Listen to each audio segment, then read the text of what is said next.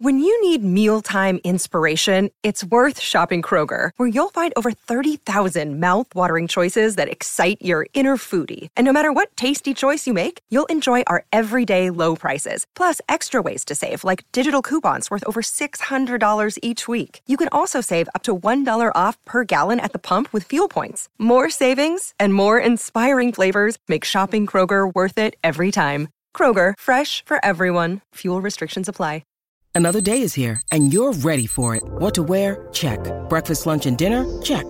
Planning for what's next and how to save for it? That's where Bank of America can help.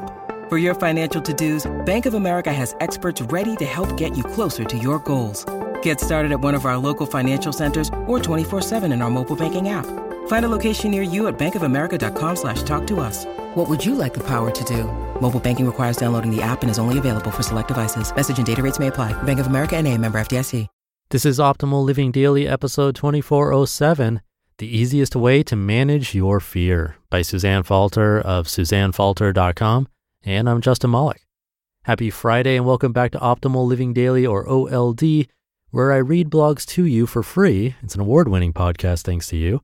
And thank you to the authors for giving me permission. I couldn't do it without them. And speaking of, I have a brand new one for you today, Suzanne Falter. I'll tell you about her right after the reading. So for now, let's get right to it and continue optimizing your life. The Easiest Way to Manage Your Fear, by Suzanne Falter of SuzanneFalter.com. This morning I was being interviewed by a podcast host, and she asked me a simple but critical question. What do you do to move through fear? I'm happy to say that, first of all, I had an answer. Secondly, the trick I shared is something anyone can do, and it works. But first, let's talk about our fear, because we all have it, right? I know I do, and what I found to be most effective, first of all, is to simply own it. By avoiding reality, we only perpetuate the problem. Our fear is pretty much the shark that is always lurking just offshore. Once you wade through anger, anxiety, frustration, depression, confusion, and dread, you find fear back there, driving all of it. It's our basic go-to emotion when the going gets rough. And I know a lot of us have experienced this in the last 2 years. My theory is that fear is ultimately about our flight or fight response. These days, we are smartphone jockeys who spend our days tethered to a computer. The problem is that we're still wired to outrun or outsmart a lumbering T-Rex. So when a stressful emergency strikes, we react as if our lives are in mortal danger. Before we know it, we're having a dinosaur-sized adrenaline rush. Suddenly, we are 3 again and in total survival mode. We feel a surge of panic, and then all that other emotional intensity kicks in. For me, fear is often driven by angry outbursts or my need to control and micromanage others. For years, it drove a whole lot of nail biting. Sometimes I just flaked out, put my fingers in my ears, and pretended some big, scary grown-up issue wasn't happening all around me. But then I learned a much better way to deal with it. An example? Back in 2013, I got to live one of my dreams and hang out in Paris for 2 months. My entire adult life, I'd wanted to do this. And yet, when I finally arrived after a 12-hour flight with numerous delays, I had a total lying in bed, sucking my thumb, weepy meltdown.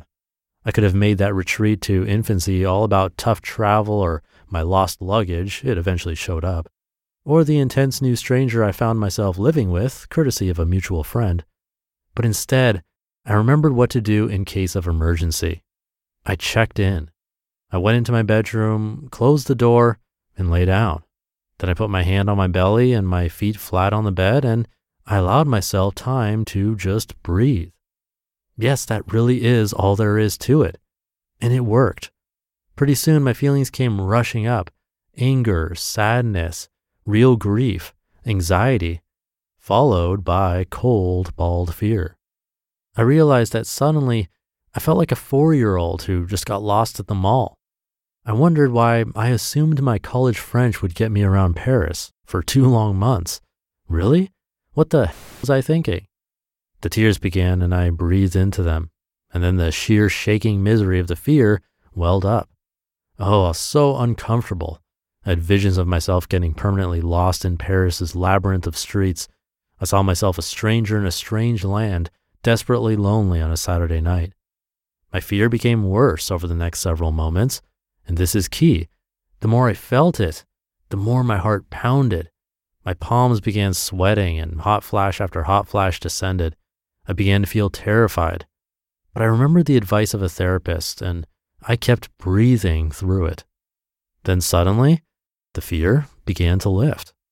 As quickly as it came upon me, my panic subsided.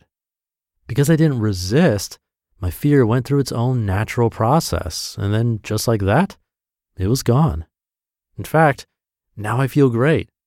I got up, washed my face, put on my coat, and went out to greet my new incredible city. 5 hours and a few café cremes later, I was still at it, reborn, renewed, in bliss. What we so seldom do in moments of crisis is relax and allow in the surge of emotions. Instead, we focus on what's happening and scramble to try and manage and control the situation. Or we go hide and we shame ourselves for needing to have a good cry. We do anything we can to resist that necessary upwelling of emotions. Yet this is just a natural process the body and soul go through when an autocorrect is needed. When we actually allow ourselves to honor our emotional flow and simply feel, we truly can be reborn. This, friends, really is the shortest route back to joy. Take a moment and probe this question for yourself. How do you handle your fear? I highly recommend simply feeling it the next time you find yourself melting down. Try it. You might even like it. You just listened to the post titled The Easiest Way to Manage Your Fear by Suzanne Falter of SuzanneFalter.com. Look, Bumble knows you're exhausted by dating. All the must not take yourself too seriously and 6'1" since that matters. And what do I even say other than, hey? Well, that's why they're introducing an all-new Bumble with exciting features to make compatibility easier, starting the chat better, and dating safer. They've changed, so you don't have to. Download the new Bumble now. Thank you to Suzanne. Suzanne Falter is a speaker and podcaster who helps busy women find happiness through self-care. After losing her 22-year-old daughter in 2012, Suzanne's work has evolved to help busy people everywhere learn more about self-care and living a life grounded in happiness. Suzanne hosts the podcast Self-Care for Extremely Busy Women. It was inspired by her book, The Extremely Busy Women's Guide to Self-Care. She's the author of multiple books, actually. You can come by SuzanneFalter.com to read more and to learn how to develop your own self-care habit.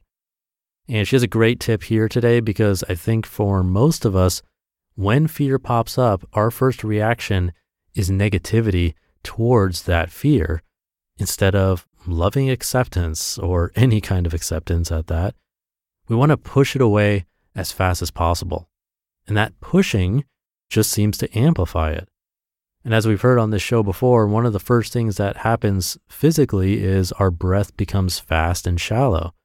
So if we can try to accept it, but also breathe deeply and slowly through it, we'll have a much better chance of it not running our lives. So something to try as that fear creeps up. Thank you for being here and listening every day. Have a great rest of your day, and I'll be back over the weekend where your optimal life awaits.